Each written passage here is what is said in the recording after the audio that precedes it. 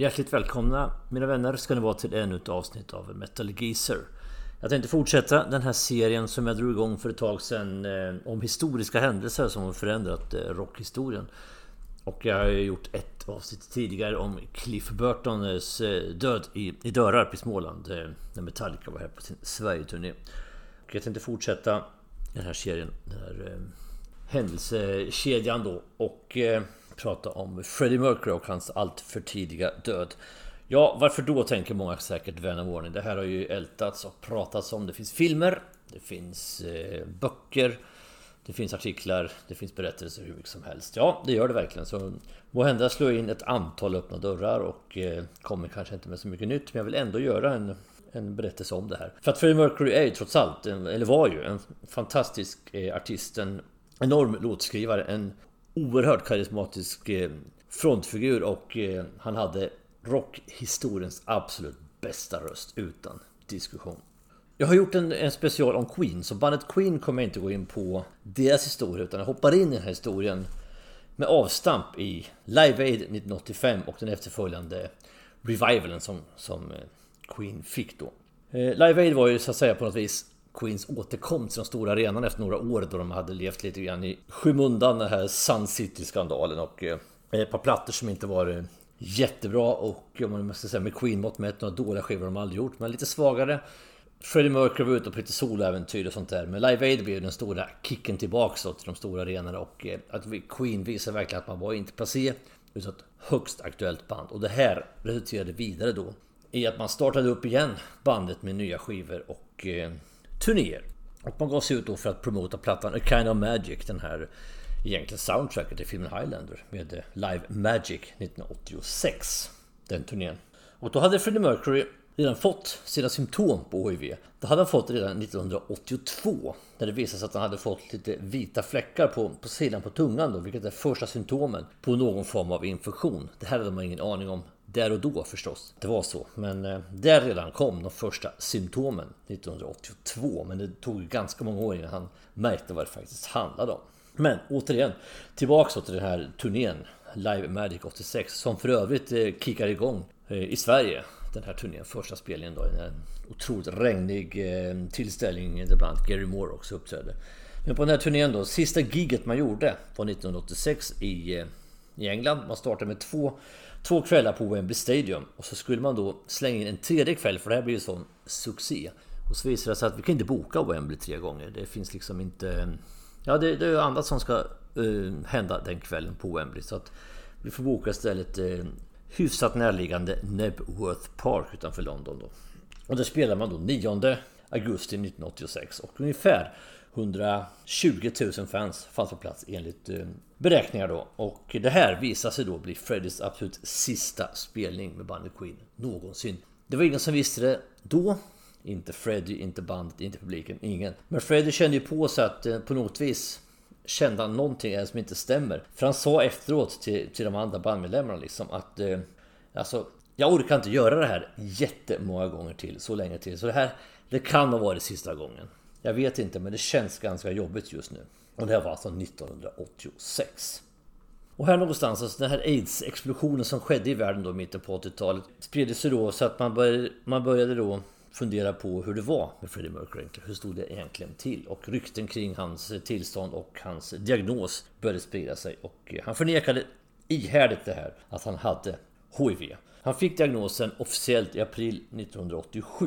Men som sagt fortsatte att förneka det. Och än så länge syntes det ju inte på honom, mer än att de faktiskt inte var ute på någon turné utan ägnade sig åt att spela in skivor. Man fortsatte att spela in plattor med bandet Queen. Bland annat kom plattorna då The Miracle 22 maj 1987 och sista plattan då med Freddie fortfarande i livet, Innuendo 4 februari 91. Jag kommer återkomma lite till dem lite längre fram. Han fortsatte även att göra lite soloprojekt och sådär, och inte minst så spelade in plattan Barcelona med operasopranen Montserrat Caballé. Det tragiska i hela den historien, det var ju att låten Barcelona, som blev en brottarhit, fick ju Freddie Mercury aldrig uppleva i verkligheten när den spelades på invigningen av OS i Barcelona 1992. Och varför fick han då inte ut och talade om att han var bisexuell eller eller gay. Det är lätt att sitta här och säga och moralisera i efterhand, men man ska komma ihåg att på den här tiden på 80-talet så var det här oerhört svårt, var väldigt stigmatiserat och inte minst för artister att komma ut. Det fanns ju vissa som var öppet homosexuella, som Elton John exempelvis och sådana, men väldigt många, det var väldigt stigmatiserat som sagt och svårt att komma ut. Klimatet var så väldigt fördömande och många tyckte helt enkelt när AIDS började skörda sina offer och började bort i USA och spelade sig sen över världen att bögar får faktiskt skydda sig själva med det promiskuösa livet de lever, så ja, det kanske är en självsanering. Väldigt kraftiga omdömen och åsikter då. Som sagt, det är lätt att döma det här i efterhand då. Man tycker att borde ha kommit ut. Men det var många som dolde sin sexuella läggning på den här tiden av artisterna. Det var inte långt ifrån bara Freddie Mercury. Vi kan ta ett par exempel som inte är hårdrock förvisso, men ändå. George Michael gick ju inte ut med att hon var sexuell. Och likadant då på den kvinnliga sidan Samantha Fox. Bägge de här två var ju väldigt stora sexsymboler för det motsatta könet. Men Samantha Fox var ju lesbisk och George Michael var ju homosexuell. Men det kom jag inte ut med då. Så och det fanns många exempel till, jag tog bara ett par stycken här. Så att där har vi en del av förklaringen varför han inte kom ut med det här när ryktena började sprida sig. Men tillbaka så till sista plattan som jag sa, Innuendo, som släpptes i februari 1991. När den skivan spelades in så var Freddie Mercury svårt märkt av sin sjukdom. Och det märks inte minst i den sista videon som bandet spelade in, den sista officiella videon som släpptes då. Till låten These Are The Days Of Our Lives. Den spelades in. Den är filmad i färg men konverteras över till svartvitt för att man inte skulle se hans svaga tillstånd helt enkelt. Det syns inte lika tydligt i svartvitt. Och i den här videon finns ett väldigt känslosamt ögonblick när Freddie tittar in i kameran i närbild och säger till publiken, blinkar lite till dem och viskar till publiken I still love you. Som ett farväl till sin publik. Den här videon släpptes senare i en färgversion där man bland annat fick se när man sminkade Freddie Mercury och de andra i bandet och hur man då spelade in hela den här videon. Och där ser man väldigt, väldigt tydligt hur fruktansvärt tärd och sliten han är att Freddie inte har långt kvar i livet. Det är ganska uppenbart och väldigt jobbigt att se den där filmsekvenserna, tycker jag. Låten The Show Must Go On, som skrevs av Brian May, är nästan profetisk på något vis i sin lyrik och i vad som faktiskt hände efter att skivan släpptes. På något vis, att showen måste ändå på något vis gå vidare. För då kommer jag också återkomma lite till hur Queen hanterade det här efteråt. Och även hur Freddie hanterade det under själva inspelningen. För det var så att när man gjorde de sista inspelningarna för plattan Innuendo och övriga låtar som jag återkommer till senare, så pratar man inte om den här sjukdomen. Det nämndes liksom ingenting i studion och runt omkring. Det var faktiskt så att det var inte alla som var med inblandade i processen av inspelningen av skivan som inte visste om det här. Vad det var för sjukdom som Freddie hade. Det var egentligen bara de övriga medlemmarna i Queen och ett fåtal utvalda nära vänner till Freddie som visste om det här. Men som jag sa, man spelade in mer låtar. Man körde inte bara in den här plattan Innuendo, som för övrigt retrospektivt är en av Queens bästa plattor på många, många år. De slutade verkligen på topp. En enormt bra platta. Titelspåret exempelvis är ju helt enormt. Fantastiskt med ett gästspel av Steve Howe från Yes exempelvis på gitarr. Ja, det är grymt. Det är en jättebra låt och en väldigt bra skiva. Men under inspelningen av den här plattan så jobbade man också med mycket annat material. För Freddie sa till de andra i Queen att ge mig bara nya låtar och sjunga, ge mig nytt material och sjunga. Jag sjunger in så mycket jag bara orkar och sen kan ni slutföra alltihop det här när jag är borta. Han var liksom väldigt medveten om sitt öde och han var väldigt, väldigt pragmatisk i det här, vad som skulle hända. Så han sa åt dem, spela bara in så mycket ni kan, skriv så mycket ni får ihop, så spela in och sjunger, så kan ni spela in och arrangera resten efter att ha gått bort. Man kunde inte jobba hela dagarna förstås, för Freddie var ju väldigt svag vid den här tiden. Man jobbade kanske 1 timme, 2 timmar med Freddie i studion. Så jobbade de andra vidare då på sitt håll. Men det var ungefär vad han orkade. Sen åkte han hem och vilade då. Så att lite berodde på hur mycket han orkade jobba för dagarna, hur mycket långt man kom. Men han spelade in väldigt, väldigt mycket i alla fall. Och det här materialet släpptes sen på plattan Made in Heaven som kom ut 6 november 1995. Och det var så att efter Freddies död så samlades de övriga. Runt 1992 började man plocka ihop det här materialet. Brian May var ute på lite andra grejer precis i början. Så det var John Deacon och Roddy Taylor som började plocka ihop materialet arrangerat. Sen kom Brian May in, för han var ute och släppte en soloplatta och lite sådana andra åtaganden. Men kom tillbaka sen 1993 och så de 3 slutförde då alltihop det här som blev Made in Heaven. Och jag vet att jag pratade om det här i avsnittet om Queen, nämligen sista låten Freddie någonsin sjöng in på skivan. Det är låten Mother Love som är med på plattan Made in Heaven. Och mellan den 13 och 16 maj 1991 sjöng Freddie in alltihop som skulle vara med på den här låten utan den sista versen. Han hade en vers kvar. Då sa han till Brian May att jag måste hem och vila en stund, ett tag, sen kommer jag tillbaks och spelar in den sista versen. Men Freddie kom aldrig tillbaks för att spela in den sista versen. Så på skivan är det Brian May som sjunger sista versen i låten Mother Love.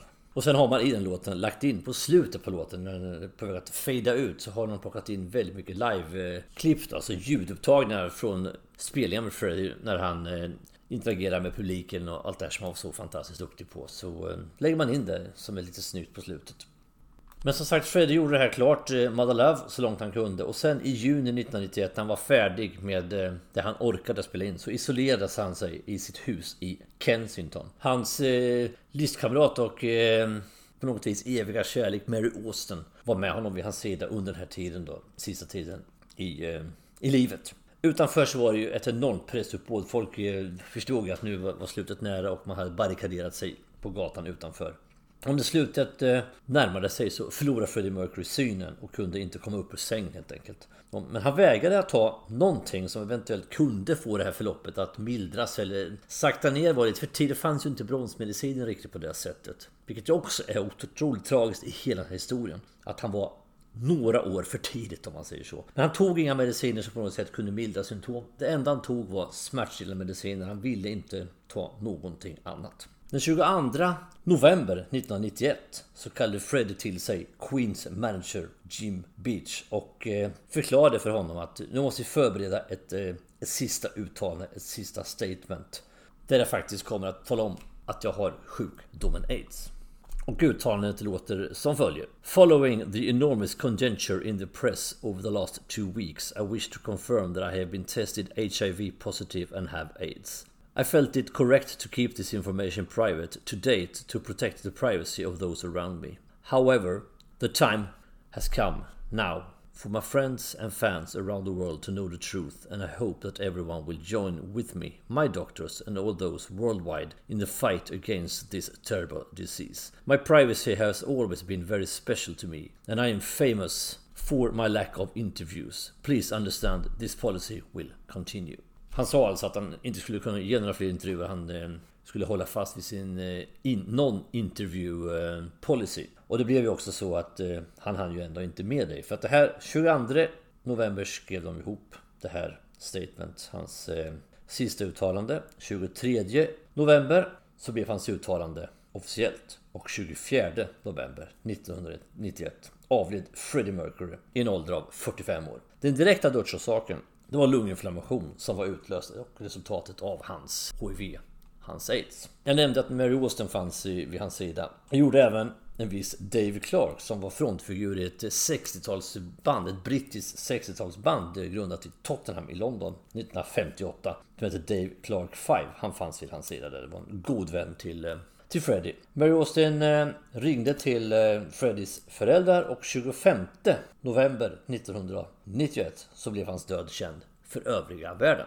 Och därmed hade rockvärlden blivit berövad en enorm artist med en fantastisk röst och en personlighet och en frontfigur som inte går att efterlikna egentligen. Han bodde som jag sa i Kensington, i en villa i Kensington.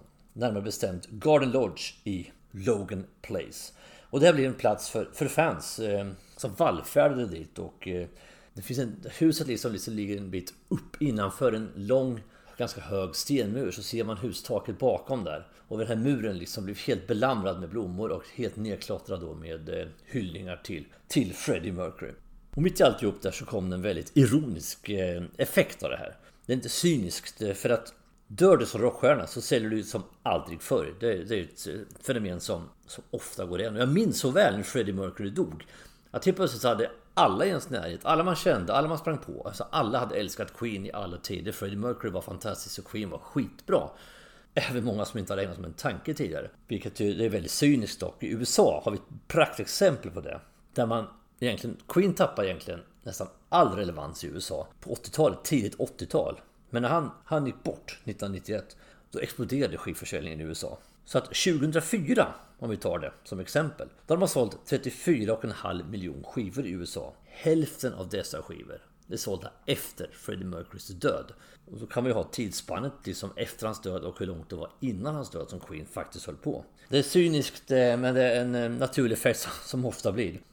Vi går vidare i alla fall i historien lite grann innan vi ska runda av det här. För 20 april 1992 så drog Brian May, John Deacon och Roddy Taylor, de resterande medlemmarna i Queen, igång The Freddie Mercury Tribute Concert for AIDS Awareness på Wembley. En enorm konsert där man körde Queen-låtar och med ett pärlband av gästartister som var med. Det var 72 000 personer i publiken.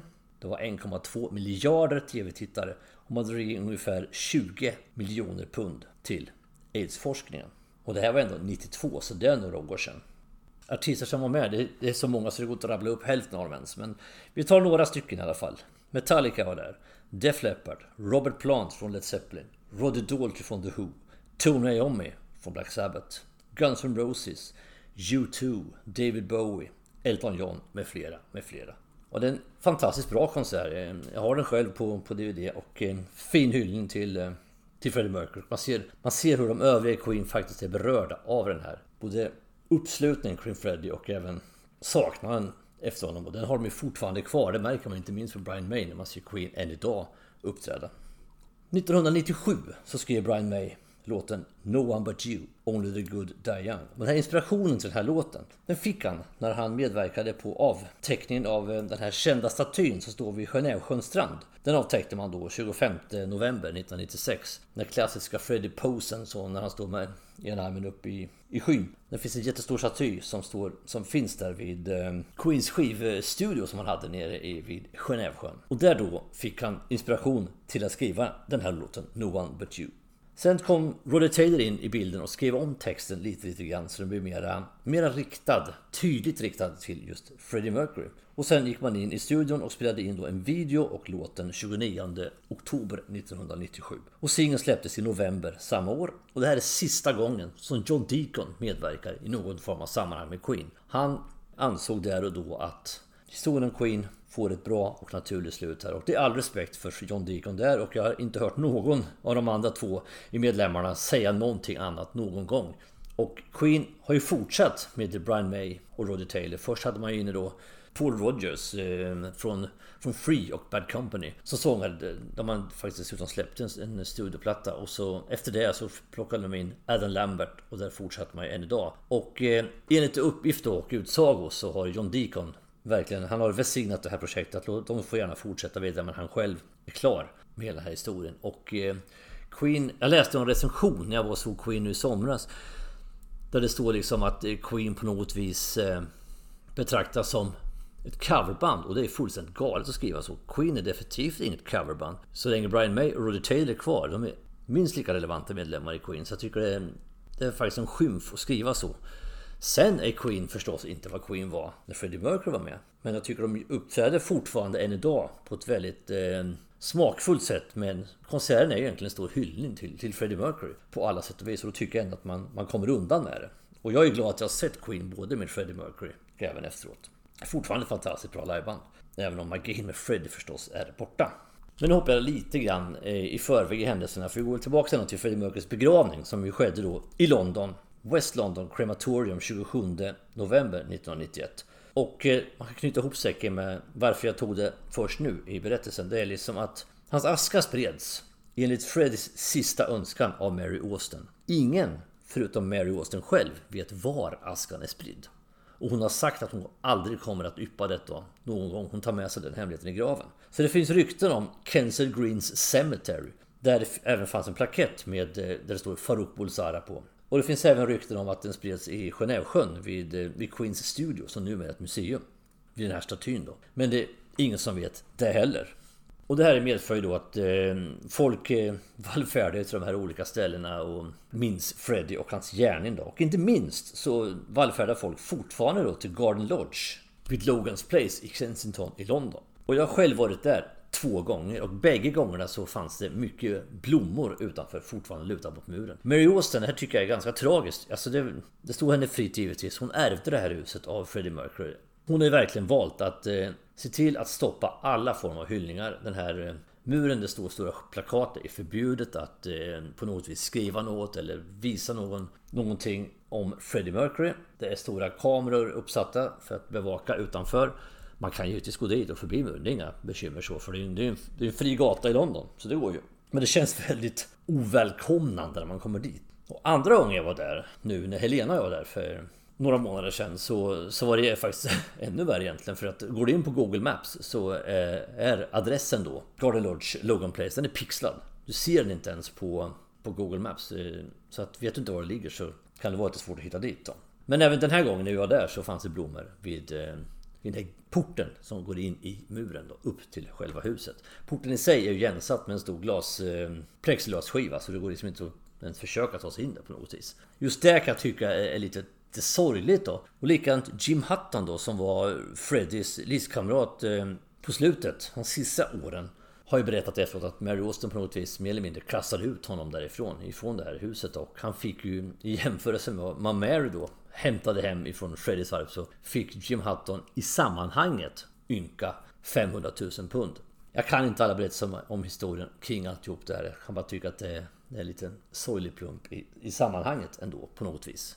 Men folk kommer i alla fall dit fortfarande och fotar varandra utanför, som jag själv har gjort. Och det är inte bara det där man vallfärdar, utan folk åker även till 22 Gladstone Avenue i Londonförorten Feltham. För där finns en sån här English Heritage Blue Plaque uppsatt på huset där Freddie och hans familj bodde när de flydde från Zanzibar till Storbritannien. Sådana här blå skyltar har ni säkert sett, ni som varit i England och i London. Sitter ju på husväggar och fasader där det har bott prominenta personer eller personer som på något sätt har gjort sig historiskt kända. Det finns överallt över hela London sådana här skyltar. Likaså den här kyrkogården där det ryktas om att askan är spridd. Kommer folk till, min dotter Mikaela var där exempelvis och tittade, och Genèvesjön givetvis. Så att Freddie Mercurys minne kommer för alltid tills man lever kvar. Det är ingen tvekan, och det är fruktansvärt egentligen att tänka att han var 45 år ung när han dog. Hade han levt 5-10 år senare så hade han kunnat överleva tack vare de bromsmediciner som sedan kom fram. Plus den här stigmatiseringen som han fick slåss för. Han gjorde att han inte kunde komma ut med sin läggning, och Brian May och Roger Taylor har ju slagits med näbbar och klor mot det här och verkligen liksom stått vid Freddies sida i alla lägen när det behandlades de här frågorna som ju kom upp väldigt mycket i diskussion efter hans död också. Så att man kan ju bara fundera på vad som skulle ha varit egentligen om han fortfarande hade levt. Freddie hade ju vid det här laget varit 76 år, och det finns artister som är äldre än så som fortfarande turnerar, och de övriga Queen håller ju igång. Så att ja, man kan bara fundera, beklaga och minnas en fantastisk musik som Freddie Mercury ändå var med och skapade. Och med det sagt, mina vänner, så är vi i mål med avsnittet. Jag kommer att göra en liten sån här, välja ut 5 stycken fantastiskt bra Freddie Mercury-låtar som han själv var ensam låtskrivare till i Queens katalog. De var ju duktiga på det här Queen. För det första var de väldigt fantastiskt duktiga musiker. De höll ihop bandet med samma sättning under alla de här åren. Allihopa kunde sjunga, allihopa var duktiga på instrument, och alla kunde skriva bra låtar. Och jag tar ett par exempel först. Roger Taylor, hans musik sticker ut lite från de andra, precis som hans sångröst faktiskt gör. Han har en raspig, lite gäll röst på ett annat sätt. Ganska skön röst tycker jag, rockröst, lite rivigt sådär. De 2 mest kända låtarna som Roger Taylor har skrivit, han har skrivit många, men de mest kända är väl egentligen I'm in love with my car och Radio Gaga. Det är väl Roger Taylors 2 stora hits i Queens karriär. Basisten John Deacon, han var inte sämre han skrev några av de stora låtarna också. You're my best friend och I want to break free. Det är John Deacons penna där bakom de 2 låtarna. Brian May var mer flitig. Där kan man rabbla upp ganska många låtar. Jag har valt att ta några stycken då som jag tycker är riktigt, riktigt bra. Och det är 39, Save Me, The Show Must Go On, Hammer to Fall, We Will Rock You och Tie Your Mother Down. Det är några exempel på låtar som Brian May har skrivit. Och ska man plocka fram Freddie Mercury-låtar så hittar man ännu fler. Och då ska jag liksom bara nämna några först och sen ta 5 stycken låtar. Som sagt, man kan ju rabbla hur många som helst. Men han har ju skrivit låtar som Fair Taylors Master Stroke från Queen 2. Fantastisk låt. Lite undan bortglömd förstås. Till Queen 2-skivan generellt kanske är det. Hos gemene man. It's a Hard Life, Play the Game, Mustafa, Crazy Little Thing Called Love, Death on Two Legs. Det är några stycken låtar exempelvis som Freddie har skrivit. Sen har vi även fantastiska låten Love of My Life, som ju är, när man ser Queen idag, på konsert så är det då egentligen höjdpunkten på hela Queen-konserten när Freddie Mercury kommer upp på storbild bredvid Brian May som sitter och sjunger låten. Det är ett stort ögonblick och man ser att Brian May fortfarande blir väldigt, väldigt tagen av det här ögonblicket då. Men de 5 låtarna jag har valt ut speciellt, det är Somebody to Love. Jag tycker det är en fantastisk låt från Day to Races 76. Alltså det här kören i låten lever ju ett eget liv. De sjunger liksom en parallell berättelse liksom. Det är så otroligt snyggt liksom. Och sen den här fantastiska vokala uppvisen som Freddie gör på slutet på den här låten. Det är helt magiskt. En underbar låt. Verkligen. We Are The Champions förstås. Från News of the World 1977. Sitter ihop med We Will Rock You. Och ja, den finns väl inte ett idrottsevenemang som inte använder den låten numera. Men den är inte skriven som en sån hymn överhuvudtaget från början. Utan när Freddie skrev den var tanken liksom att det skulle vara en berättelse om bandet Queen som stod enade mot övriga världen. Att vi är liksom, we are the champions together liksom, bandet Queen. Nästa är Killer Queen från plattan Sheer Heart Attack 1974. Och här fick Queen sin första stora jättehit och slog igenom som band. Omslaget är ganska provokativt om man tittar på det. Med den tidens mått mätt, inte överhuvudtaget idag. Verkligen inte. Men en väldigt bra platta och Killer Queen är ju egentligen... Ja, det finns som sagt mycket bra låtar på det, men det är väl egentligen den konstnärliga höjdpunkten och den låten gjordes ju även, fick ett stort genomslag när de framträdde med den då i Storbritanniens absolut största popprogram som vanns på 70-talet, Top of the Pops. Och uppenbarligen kan en låt om en lyxprostituerad bli en jättestor hit redan 1974. Jag har hört folk prata om att det här är första låten där man hör det här med Queens sätt att bygga upp låtar som blev väldigt signifikativa för. Jag håller inte riktigt med för att det hände redan på Queen 2 på den plattan. Redan där tycker jag att man märker den här snygga uppbyggnaden med körer och de här olika inslagen från olika musikstilar som man blir så känd för. Tycker jag, men en fantastiskt bra låt, givetvis. Don't Stop Me Now från Jazz 1979. Också en bra platta. Det är inte Queens bästa skiva, men den har mycket bra höjdpunkter. Jag kunde tagit fler låtar på den skivan där Freddie har skrivit. Men Don't Stop Me Now tycker jag är en fantastiskt bra låt. Går alltid att återkomma till. Alltid bra och kryddad med ett av Brian Mays absolut tjusigaste gitarrsolon han någonsin har presterat. Och det är många snygga gitarrsolon som den mannen har gjort. Men förstås, inget petar ju bort Freddie Mercurys stora magnum opus. En av, jag vill påstå, hårdrockshistoriens 5 bästa låtar någonsin. Alla kategorier och en av de 5 bästa låtarna någonsin i rockhistorien överhuvudtaget. Nämligen Bohemian Rhapsody från A Night at the Opera 1975. Fantastisk låt. Som egentligen var 3 låtar från början. Det var 3 låtar som Freddie inte visste riktigt hur han skulle göra med. Jag har en låt som är ballad, jag har en låt med lite opera och jag har en hårdrocksgrej här. Jag kommer inte få plats med alla 3 låtarna på en skiva, så jag slänger väl ihop dem till ett långt stycke. Och jag läste någonstans eller hörde någon som sa att det är som att lyssna på en musikal och lite grann i miniatyr. Det stämmer ganska bra. Det händer väldigt mycket. Och det låter man aldrig tröttna på. Inte minst tack vare att den är så mångfacetterad och fantastisk. Så den låten är givetvis ohotad detta på en sån här lista. Så är det liksom bara. Det går inte att komma ifrån. Nu har jag inte rangordnat låtarna egentligen per se. Men det är klart att Bohemian Rhapsody står ut på något vis i en klass för sig. Och med det sagt, mina vänner, så är vi i mål med det här avsnittet om Freddie Mercurys allt för tidiga död. Som sagt, en berättelse som berättats förut. Både på film och i böcker och tv och tidningar och så. Men jag vill ändå göra min egen lilla version av den här händelsen som på så många sätt påverkade rockvärlden i allmänhet och Queen i synnerhet. Hoppas att ni har haft behållning av det avsnittet och vi hörs snart igen med ett nytt som jag som vanligt inte vet vad det kommer att handla om här och nu. Det vet jag bättre förhoppningsvis där och då. Men fram tills vi hörs igen så gör vi som vi alltid gör. Vi fortsätter stava med det hårda alfabetet. Tack och hej.